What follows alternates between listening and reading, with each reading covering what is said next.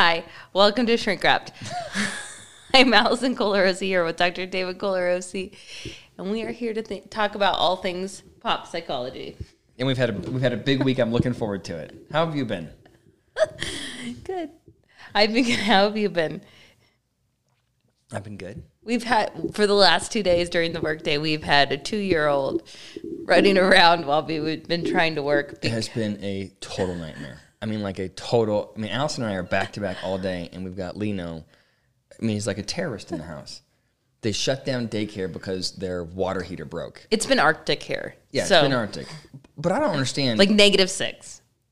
Unreal. I don't mean to be a jerk about it, but I get they need to wash their hands. I'm pro hygiene. But couldn't we use like sandy wipes and cold water? I don't. We could get around the but hot maybe water. it's the babies' bottles that need to be sanitized. It's not just maybe like they just send the babies home. Then buy some. Send the babies home because I'm suffering. I do not understand. The whole thing has been cold, but we've got a lot of skiing in. Yeah, Enzo's skiing a lot, doing really well. That's good, right? Yeah, and so there have been some things which Dave has brought up in his YouTube channel, which I thought we should talk about here because I find them interesting and I have a little bit of a different take on all of them. Before I turn the camera on, she goes, "I want to talk about Britney Spears because I disagree with you." So let's do Britney's. I'll give a high level overview and we'll talk about Britney Spears. Okay. Britney Spears, I'm going to butcher the dates, but let's just say 2007, 2004, went postal. The media said she went postal. She had either a bipolar episode or was suicidal, which was 5150. She was hospitalized, and she was put under a conservatorship by her father, who was kind of not present in her life. And her father kind of entered and took over to run Britney's, I think, essentially her financial affairs. I think like her franchise too, like deciding where she could, how she performed, where she performed, also who was allowed to be around her. Yeah, like really ran her life. And he's continued to run her life for the last 15 years. And so this Free Britney movement is about her trying to get out from underneath that. Because Britney has, in the last several years, tried to remove him as the conservator and replace him with somebody else. She's not tried to get out from under the conservatorship entirely, which is, I think, interesting. And just as a side note, conservatorships are usually for senile old people that have no ability to take care of themselves. So they don't want to have, a 105-year-old man try and invest in the stock market. So they manage his money. It's pretty odd to have a 40-year-old woman who's under a conservatorship. Yeah, to me, it's really sad. I'm a huge fan of Britney, by the way. I have always been a huge fan. When we've been to her concert. I was a supporter during the crazy times. Okay, so what you have to know is, Allison always liked Britney, but when Britney went a little bit nuts, like the head shaving and bashing in the side of cars, I feel like you really embraced Britney. I just felt bad for her. You know that song "Pieces of Me"? No. She wrote a song and I was like, that's so sad for her. It's like, she's too fat. No, she's too thin. I don't remember that Everyone song. Wants a Piece of Me. I can't remember. Oh, yeah. I do remember that. Yeah. I was like, it's so true. Like, she couldn't, like, she was never, like, someone always had a commentary or was in her face about something. And so she, like, I felt like she got no time to process any of the things that a normal person would. And she was like basically thrown to the wolves, Yeah, I agree. So what's your... In a misogynistic world. So because what JT did to her, Justin Timberlake, like basically... All right, okay, this part I don't get. Okay, so what did JT do to her? I don't understand why he's coming out. I don't understand. That part I don't get. What did he do to her? Like, they broke up and he basically said she cheated on him. Did she? I don't know. So... And did she deny it? I don't know. So why are we all attacking JT? Why is JT coming out? First of all, why are we calling him JT? Why did Justin Timberlake come out and apologize for the... I get that maybe he was not supportive enough, or maybe he was too dismissive, and I get that because he's male, he didn't face the same level of scrutiny that Britney did. Not at all. She was like always like either she was, too little girl or too sexualized or too. I mean, she was never right for the media, and I mean, despite that, she was a huge pop star. Like, I feel like Madonna embraced that, or like Lady Gaga embraced it, and poor Britney was like 16, and just it was like, so sad. Okay, yeah, all right, I'll give you that. I don't know why Justin Timberlake needs to come out and give an apology. I didn't know he did. Yeah, he gave an apology for Britney and Janet Jackson. Because he ripped off Janet Jackson, like showed her boob. On purpose? I mean, it was pretty obvious that it was on purpose during the Super Bowl. Oh. You know what I'm talking about? I know what you're talking about, but I thought Janet was complicit. Is that okay? She had a nipple ring that was. I remember. Some things stick out in my mind. Janet Jackson had a nipple ring that was like very ornamental. It wasn't like a straightforward nipple ring. It was like a full sun around it, and it was a very glitzy nipple ring. Oh, so maybe that's her nipple ring, or she was complicit, and I don't feel bad about it. But he had to come out and say, "Hey, I'm sorry because Janet got a lot of crap and he didn't, and Britney got a lot of crap and he didn't," and so he had to come out and say, "Sorry, he was less supportive." And for me, I'm like, it's just performative. I don't think he's, I'm not sure he has anything that really is to be your sorry male for. privilege talking right now. Okay, go ahead. What's your perspective? Anyway, let's get back to... No, you don't get to just say it's my male privilege and move because on. I feel like he got to talk smack about Britney. He didn't talk smack about Britney. He did. They asked him what happened in the relationship, and he said, she cheated on me. And then he did a whole video about her cheating on him. Can I please play devil's advocate? Maybe she cheated on him.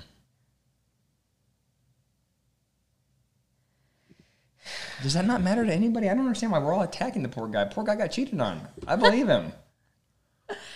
All right, give the hot take on Britney. Where do you disagree with me? I think that I think because of this conservatorship, she has been unable to progress as an adult. So she hasn't been able to fail like with her finances or fail with friendships because like it's so orchestrated around her. She doesn't get to choose. She doesn't get to make choices on her own. So when I watch her on Instagram, it feels like I'm looking at a 16-year-old person that never grew up, which makes me sad. It's like a little like Peter Pan. Yeah. So I would think we agree on that. I think we totally agree. Do you think she struggles with mental illness? I think anyone in the position she was in would have struggled in that way. Like she had cameras in her face constantly. It sounds like her mom said she had postpartum depression. And like when you hear her talk about like just trying to get away from the paparazzi, so she put the baby on her lap because she felt fearful of that the paparazzi's getting too close to the baby. Then like they're like mom shaming her. The whole thing. Like I'm sure she probably struggles with major depression and anger. I think what I think is interesting, and I think we should that people need to be aware of is that we don't really know. Like if you look on the internet, it's like widely accepted that she's bipolar. And I'm not totally certain that there's enough data there to really prove that. But you didn't talk about like her Instagram, like the cadence of her speech and stuff. I did. Oh, you did? Yeah. Okay. I mean, I think that I'll say it again, but I did mention it that you talking about here on my video. On her Instagram, you were telling me like, oh, that sounds like a manic person, just like the way she's talking on the Instagram, like her voice, speech, cadence, and erratic. She has been put on a 5150 hold. I believe that's what it's called. It's been a while since I was in California, but she was on a hold presumably because she was for suicidal ideation. I don't know why else she'd do that. Her speech definitely is very erratic, very pressured, very rushed. Her behavior seems erratic. I think that there's a lot of behavioral things that you could look at and you would go, that seems diagnosable. Mm-hmm. And we don't know what drug cocktail she's on. We don't know, and we're not like, I don't think we're really thinking about her environment. You know, shaving her head definitely comes across like a bipolar behavior, you know, going into mania and freaking out and making a bad decision. And there's a lot of other reasons why you would do that, like trying to get the paparazzi to stop harassing her, constantly harassing you because your whole life has been destroyed because you're a sex symbol.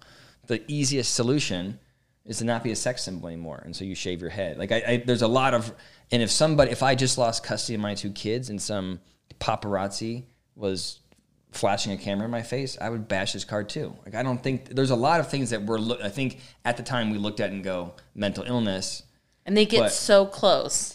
Right, it's just ridiculous. It's like I feel like there's no regard for space. Yeah, you know. And one thing I think that no one says, but people have talked about the gender issue a lot.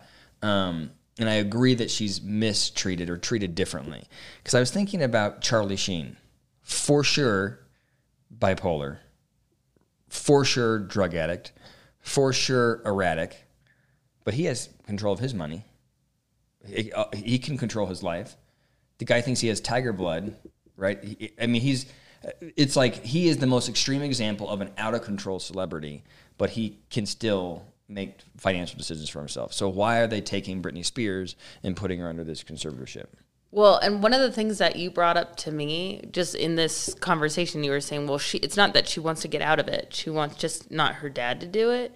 Mm-hmm. And I was thinking that's because she does not have the confidence in herself because of how she's been handled. Yeah. And so which to me, like Charlie Sheen is confident that he can handle it, but she like probably feels less confident because she didn't have a chance to fail. She didn't have a chance to learn the normal things in life, and so she probably doesn't have the confidence in that. That's a really good point. That is a good point. Which makes me sad. I would love to interview her to see. Wouldn't that be fascinating? Yeah. Brittany, hit me up. Well, and I bet that, like, given the opportunity, she'd probably surprise us all and be a badass, because, I think she would. Yeah. I mean, she can pull it together for sure. Yeah. Anyway. Free Britney. Hashtag Free Britney. Hashtag Free Britney. And if you haven't seen it, the documentary is called, it's on Hulu and, is it FX? But it's called Britney Framed. It's good. It's good. It is kind of crazy that people have time to go sit in front of the courthouse on her behalf, though. There would be maybe other things that I would do with my time, but there are passion. I do think it's amazing. I like passionate people. I like the passion, and there are people like Britney and Lady Gaga also that have, for a certain segment of the population, really provided support and guidance. Like there's something about Britney that makes some people feel okay. Mm-hmm. You know, there's a certain segment, like I know Lady Gaga, I think, calls them her little monsters. But her little monsters crowd is cultish in how much they support her because she sort of... Her music is... Yeah, and her music makes them feel good. I think there's, like, Cody Rigsby is going to have some, too. I have a coworker that absolutely loves Cody Rigsby, believes that Cody Rigsby saved her life, changed her life, everything, and I think she's not alone. Cody Rigsby is a cyclist on Peloton. Allison's favorite cyclist. Not my favorite, but like up there. Who's your favorite? I am a big fan of Olivia and Christine. Actually, I have a lot of them. I also like Tunde. And on Sundays, I like Ally Love. So I'm all over the map. For me, Ally Love is too nice. And Tunde is too hard. She's so hard. That's how I think about Alex Toussaint. I don't think I can do that today. Mm-hmm. So what else? What other things did you want to talk about? Okay, so on Valentine's Day, Dave Hollis. So last week I told you that I was really missing Dave Hollis from the coaching session. I take it back. I'm so unimpressed with Dave Hollis right now and his decision to post his new hormonal love. I feel like that's the dismissive out his hormonal. I don't mean to be dismissive, but he just met a woman. They met over like trying to do a podcast and cried their eyes out, and now they're in love. Heidi Powell. Heidi Powell. I mean, she's a fitness person and she looks amazing, but I'm just disappointed in like the whole thing because Dave and Rachel Singh was like living intentionally. And their brand was their marriage and whatever that fell apart. But to me, and you didn't mention this in your podcast about it, but I think we got to say it. Like Dave has struggled with alcoholism, and this seems very alcoholic to me. I didn't know he was an alcoholic. Yeah. So he quit drinking because he had alcohol problems. Like, did you read his book? No. Does he define himself as alcohol dependent? Just know that he struggled with it. I don't that he would always drink too much. It was a negative. It was like he would drink a handle of vodka on vacation because he didn't want to hang out with family and stuff like that. That's what he said in his book anyway. Oh. So I mean, like I think it wasn't. I mean, what I think is that I think it was a bad decision to go. I think it was a bad decision to go social, and I feel like a high school student being like, he went social with his girlfriend. But I think it was a bad decision in that for his kids, the divorce is, I think, very fresh. They got divorced, or they announced their divorce in June, and then here he is, whatever that is, 9 months later, talking about how he's so happy to be with this other woman. I think for Dave, it's totally appropriate. I'm sure the relationship with Rachel was dead for a long time, way before he announced it, and he knew it was going that way. And so for him, he's in a fresh place, and it's totally appropriate, totally healthy, But the reality is that Dave's not alone. He's got, whatever it is, 4 kids, and Heidi's got 4 kids. And so for me, it feels like, and Heidi got divorced, by the way, I just learned, like in March also. Yeah, they got at the same time, but her kids are she's been married twice already. Oh, geez. So anyway, it just feels a little bit impulsive, and it's not the end of the world, but to me, it's worth talking about because I think it shows that people in relationships, even if they have the best intentions, make decisions that are selfish. I think it's hard when you're feeling a lot of emotions to be thoughtful about how you behave. Dave Hollis is a public figure and is posting this on Instagram. He knows the world is going to evaluate and judge, and he still makes a decision that to me feels like it was a selfish decision. How do I make myself feel good on Valentine's Day? And he makes a decision that he, if he thought about it, would recognize would not make his kids feel good. He chose himself over the kids less than a year after divorce. To me, feels like maybe not a great decision. And I think he's a good guy. I think he's well-intentioned. I think a lot of people are good guys and well-intentioned, but it's easy to get lost in your emotions and make bad decisions. Yeah, it just seems so weird to me to do that, to post something like like a Facebook post about it. That just seems like childish or something. I don't know. It just seems like so weird. Yeah, I was surprised. And she looks kind of like Rachel, I thought. Yeah, she does. I mean, and I want to read her book because I bet there's a lot of good tips in it. I just think that it's just so strange. And also, I was listening to Rachel's podcast, and she was talking about how she was feeling bored. So she decided to join a celebrity dating app, which I also think is like, I feel like it's still a tender time for your kids. And it just seems like a weird time for both of them to come out with like, hey, we're dating. So I have another way to think about this, because when I put my video out, some people said, hey, look, it's time for them to move on. The kids are ready for them to move on. If you think about the audience that is invested in their books and their teaching and their podcasts, et cetera. And the audience, like if you're feeling like, hey, it's too early, your investment of their relationship is a fraction of what their kids' investment in their relationship is. So if you're not ready for it, right? If the audience isn't ready for it, the chances of their kids being ready for it is pretty slim, because their kids were very invested in their relationship, right? Mm-hmm. So I think that's just a good metric, or sort of a good barometer for us to think about. This is, I would argue, early for both of them, given that the kids are watching. And it doesn't, like, honestly, it doesn't matter what we think at all. It's just like really I guess to me, it keeps diminishing their brand. Like they keep their brand keeps going down and down in my mind. I'm like, what money? Are you doing? I feel like they have the opportunity. They make so much money. But so I want the best for Ray and Dave. I want the best for you, but like I feel like I'm less likely to be spending, $400 on your next conference, which I would have probably done before your celebrity dating app thing. Just weird. All right, but tell the story. She told me, Allison, you do like Rachel still. Yes. And Rachel what was the joke that she made about like how she tried to screenshot her celebrity? Oh, she was like impressed with the people on the dating app. And so she tried to screenshot it so that she could share it with her friends. And they gave her 2 strikes. So she did it twice, once on purpose and one time on accident. And she has 2 strikes. So she's almost out.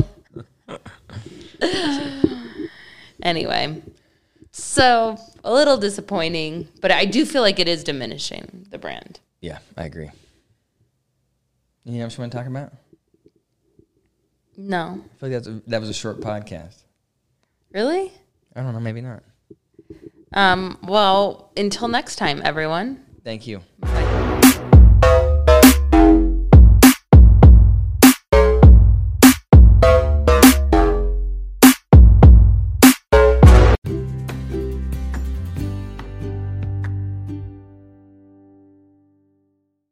Hi, welcome to Shrink Wrapped. I'm Allison Colarosi here with Dr. David Colarosi, and we are back from a 4-week hiatus. I know, we were slipping. David's been traveling for work, and to be honest, I just didn't want to do my hair. That is the real reason. That's the truth. Is I'm always like, do you want to do a shrink wrap? She's like, I'm not doing my hair tonight, so no shrink wrap. But your hair looks beautiful tonight. Thank you. I half did it for this. It looks like it was full done.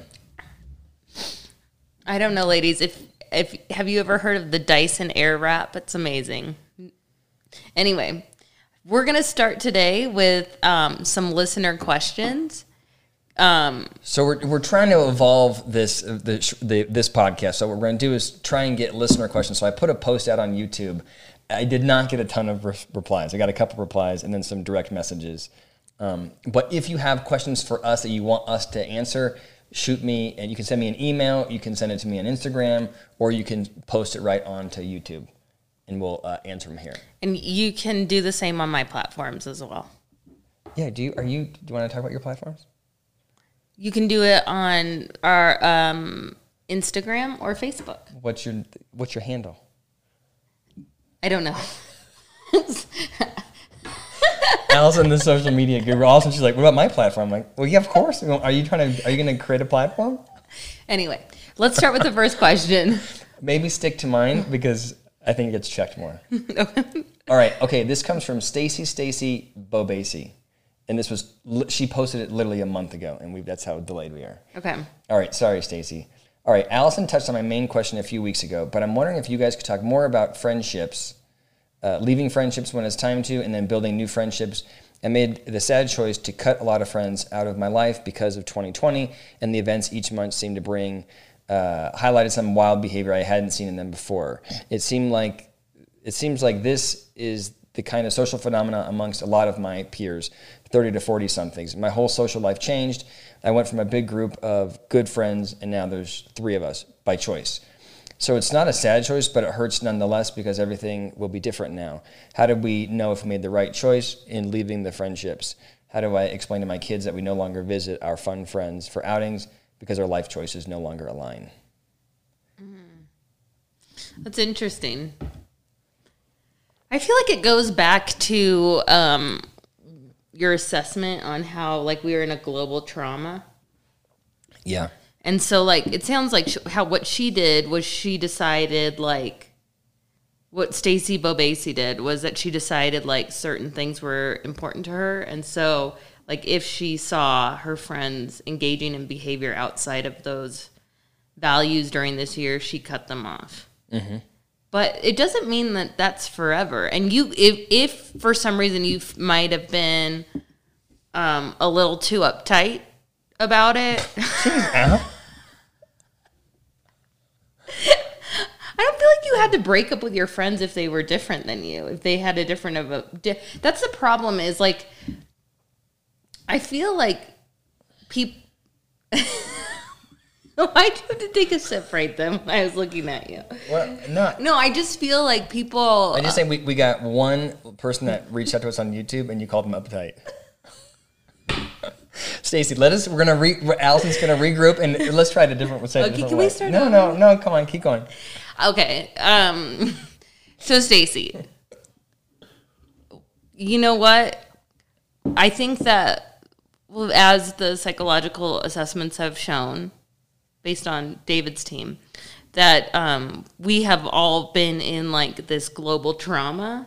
And so we all react differently. So where you felt like you could control your environment by getting rid of certain friends, that's how you dealt with the trauma.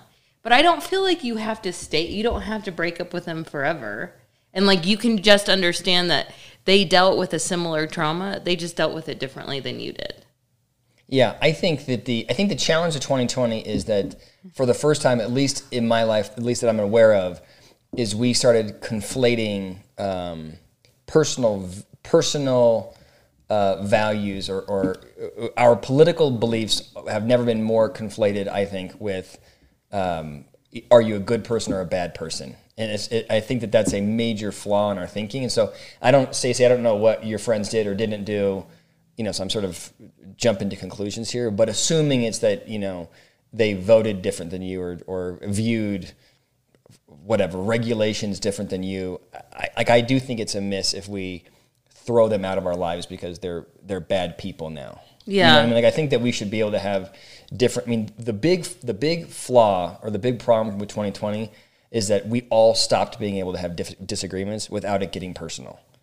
And so, my thought is maybe in 2020, because yes, we were all going like what Allison's referring to is there's a lot of data showing that our ability to be resilient has diminished greatly since about April, to the point that from when we're evaluating people for jobs, we no longer test for resiliency because no one is resilient. So it's like we are collectively dealing with trauma.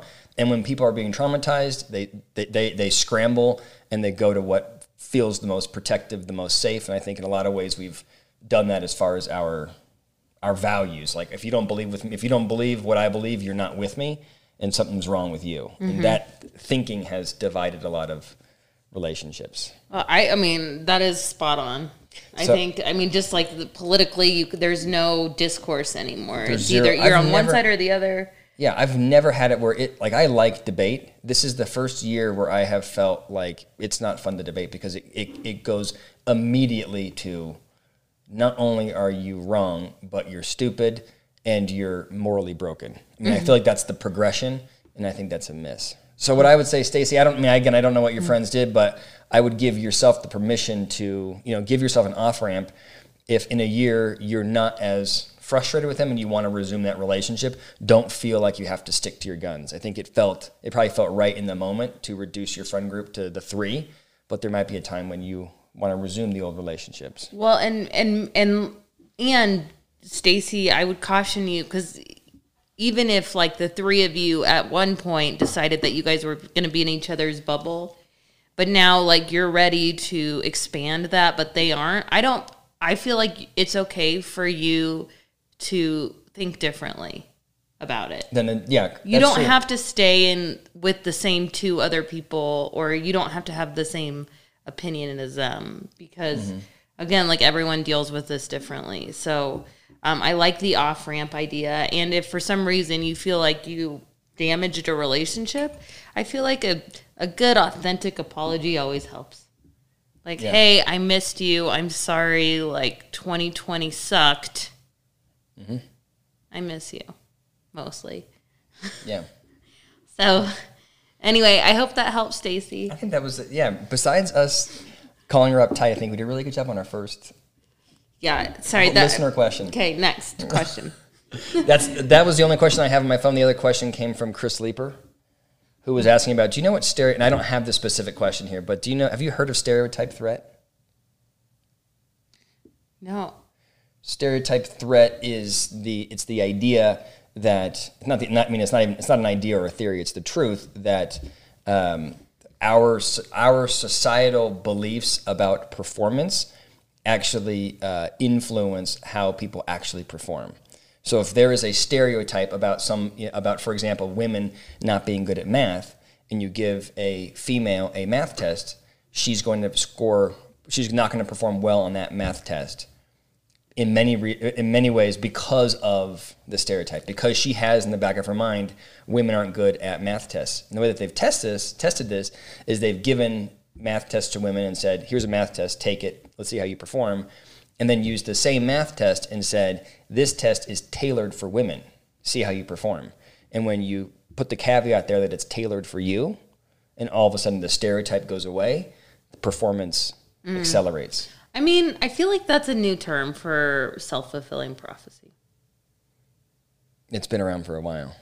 Really? Stereotype threat? Yeah. I don't like it. Why? I don't know. To me, it doesn't make sense. Self-fulfilling prophecy does. But I do feel like that stuff, I mean... But the self-fulfilling prophecy suggests that in this case, the woman is walking into the test saying, I'm going to do bad on this test. Or someone else told them that, and so then they do bad on the test. So then it's not self-fulfilling. It's a fulfilling prophecy. But wait, what's the stereotype? So for example, if you can think of any stereotype, the idea that knowing that stereotype exists creates more anxiety heading into whatever measure of performance there is and changes the way you actually behave. Well, yeah, duh, but like that's known, isn't it? My bad. What's the question? Researcher Colarosi? No, I mean, I feel like, okay, I just heard like a whole lecture. I was on a women's leadership call for work, and about like all the microaggressions women have gotten that, I mean, anyway, what's the question? So his question was about members of different minority groups. How are we evaluating performance academically? Like at what age does stereotype threat start to influence performance? And what's the impact on a middle schooler or high schooler that's trying to make their way through? Like how early on does that happen? And my answer to that is, I think super early on. As soon as you are aware of the stereotype, I think it changes your behavior. Mm-hmm. What do you think? So yeah. So what's the question? I guess another question would be, what do we do about it? In a perfect world, how would you protect against that?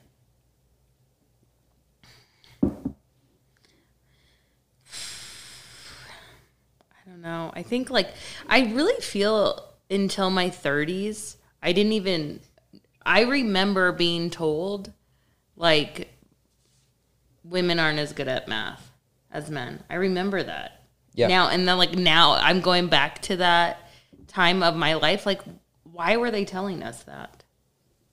You know? So it is I don't know what you do about it, but like, it's sad that I've just realized it at 30.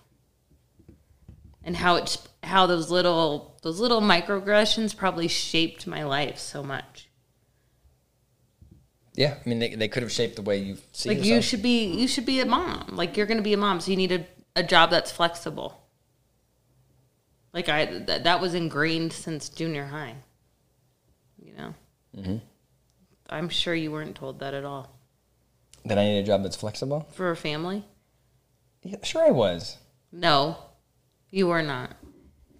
You were not. Okay, we're talking about stereotypes, but I don't know why I feel like we're all of a sudden the conversation shifted to chastising me. Yeah, I don't know the answer to that, but hopefully we just stop doing that. Like we want everyone to live up to their full potential. Yeah. I don't know. I mean, academically, I don't know. Like, you know. Well, I think that we probably have to be intentional about the material that we share, like the material and the tools that we are using early on, and make sure that there's as much bias eliminated as possible. I think we would probably be more intentional about like the examples we use in class and make sure that as early on, you know, I am vehemently against artificially changing outcomes, but I think as much as we can be intentional in how we teach so that the outcomes are more equal, I think that's really powerful probably early on. Like I would say even starting like in first grade, you want people to be finding success and tailoring the material so that it's at least balanced so that everybody has an even crack at it. Mm-hmm. You know? Yeah. I do think that's important. All right, that didn't seem like very fun. You seem less energized by that topic. Let's talk about Prince Harry and Meghan Markle. I didn't even think I was into it, but I watched the interview with you, and I was I was shocked about it. What did you think? Well, first of all, Allison didn't want. I was like, I'm going to do a YouTube video on this. I'm going to watch this video, and Allison's like, okay, I don't care at all. And like you were enraptured, and you happened, which I didn't realize, you're like a history buff for the Crown, or because of the Crown, you are a history buff. No, I'm pre-Crown history buff. Like I just love anything with royalty and crowns and jewels. And I was a big Philippa Gregory fan. And costumes. Okay. All right. What'd you think of Meghan? Okay, so I have been out of like the whole.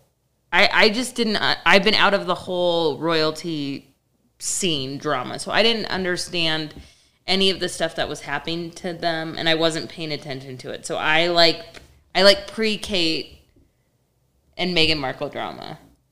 I didn't know really anything that happened after Kate and them. So when they left, I thought that was interesting. Wait, Al, dish on what you think of Meghan. I don't know what you're talking about. What do you think of Meghan? To me, it was like the weirdest interview I've ever seen. To me, it was just like, it seemed, as you say, performative. It didn't seem like a real person was really sharing her concerns, I guess. Okay, I feel like you're hedging. She did not like Meghan.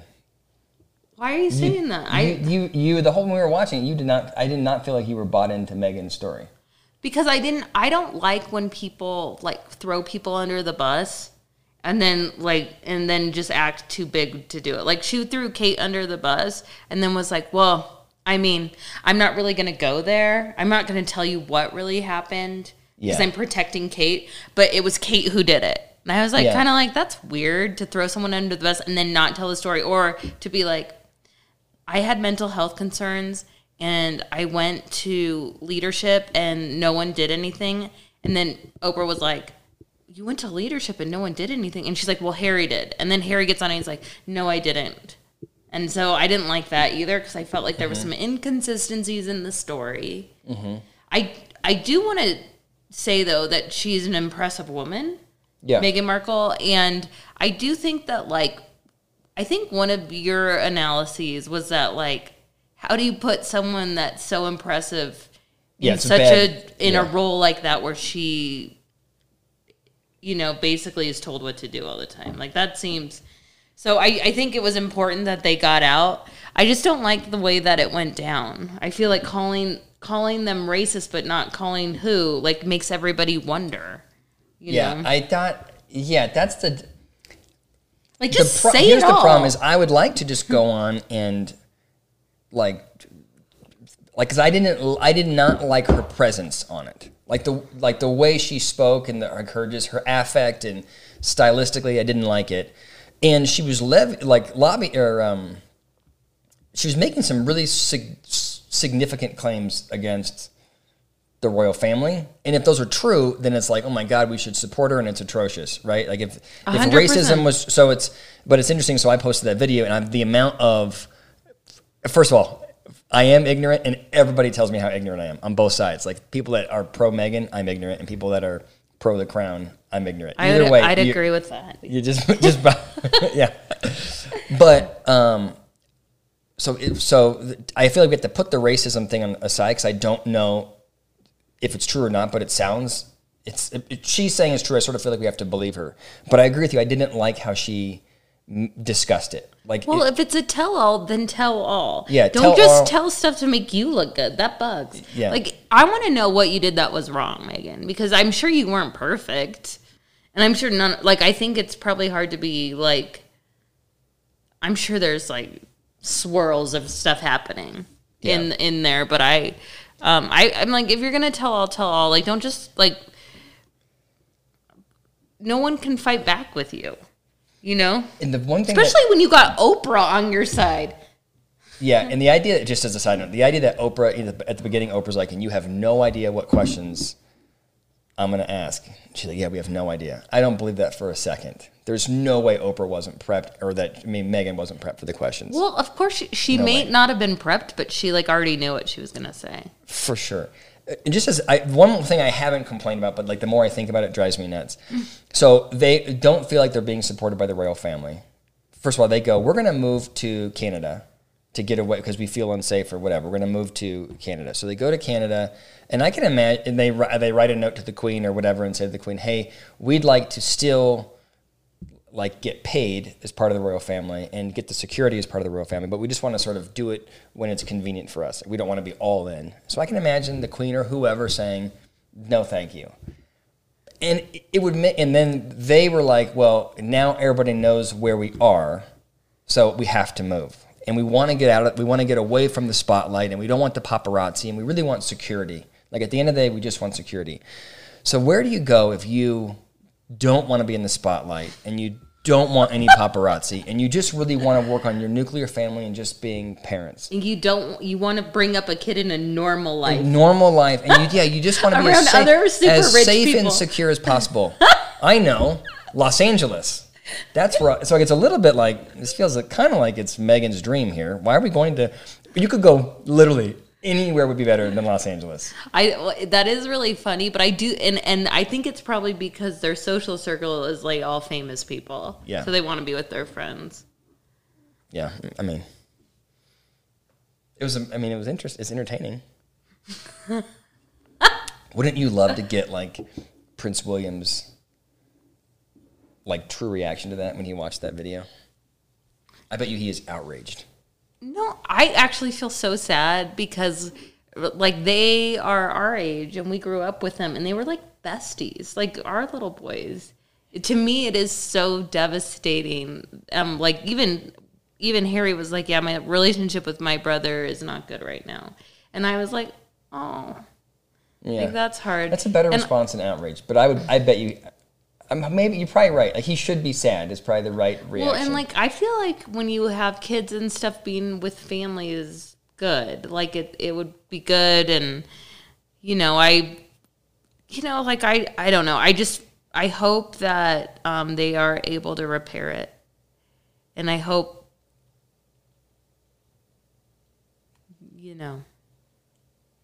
it's just really sad. The whole thing is sad because I'm sure that they did feel.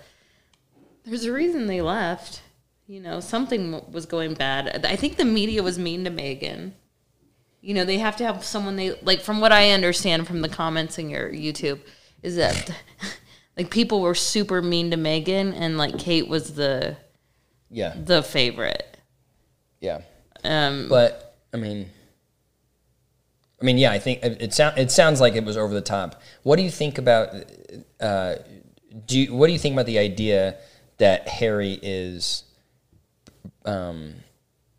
projecting or protecting his mother by taking care of Meghan? How much of that dynamic do you think is true? I could see it because I think that like he was, like Diana from the beginning, like was tormented in her relationship with Charles. And, like, the family did nothing to protect his mother. So, I mean, I'm sure his mom had she was 19 when she married Charles and now had all kinds of things with eating disorders and depression and stuff. And I bet he really feels like his mother. Wait, sorry, who had what? Diana. Had eating disorders and depression? Severe bulimia. Oh, I didn't know that. Sorry, I'm not. Okay, my bad. Okay. Yeah. And so I think there is some of that. But is it, I guess my question is, and I don't really know where I fall on it, but is certainly he is saying, I saw this happen to my mom. It's not going to happen to my wife. And so I'm moving out. Yeah. He is clearly articulating that. I guess. Although I think the media loved Diana. The family did not, but the media loved Diana. So there is a difference if that's the case. Like the media was not loving Meghan, apparently, is what they were saying. I didn't ever see. I just don't have the insight into what happened with Diana or what happened to Meghan to know, is that a narrative that Meghan and Harry are using to explain their decision? Like, are they using that to say, here's why we're doing it? Or is that really how, like, is he really having that protective instinct? I can't tell if it's what's real and what's not real. Intellectually, it makes sense that he's protecting his mom by protecting Meghan, right? I mean, he is definitely all in on protecting her, and I think in many ways doing the right thing. But I wonder, like, if I were his coach or therapist, that's what I'd be trying to figure out, is what's really going on inside of him. Is he doing what he intellectually thinks is the right thing? Is he reacting based off of what he emotionally thinks is the right thing? Is he begrudging the move? Like, I wonder, where do you think he falls?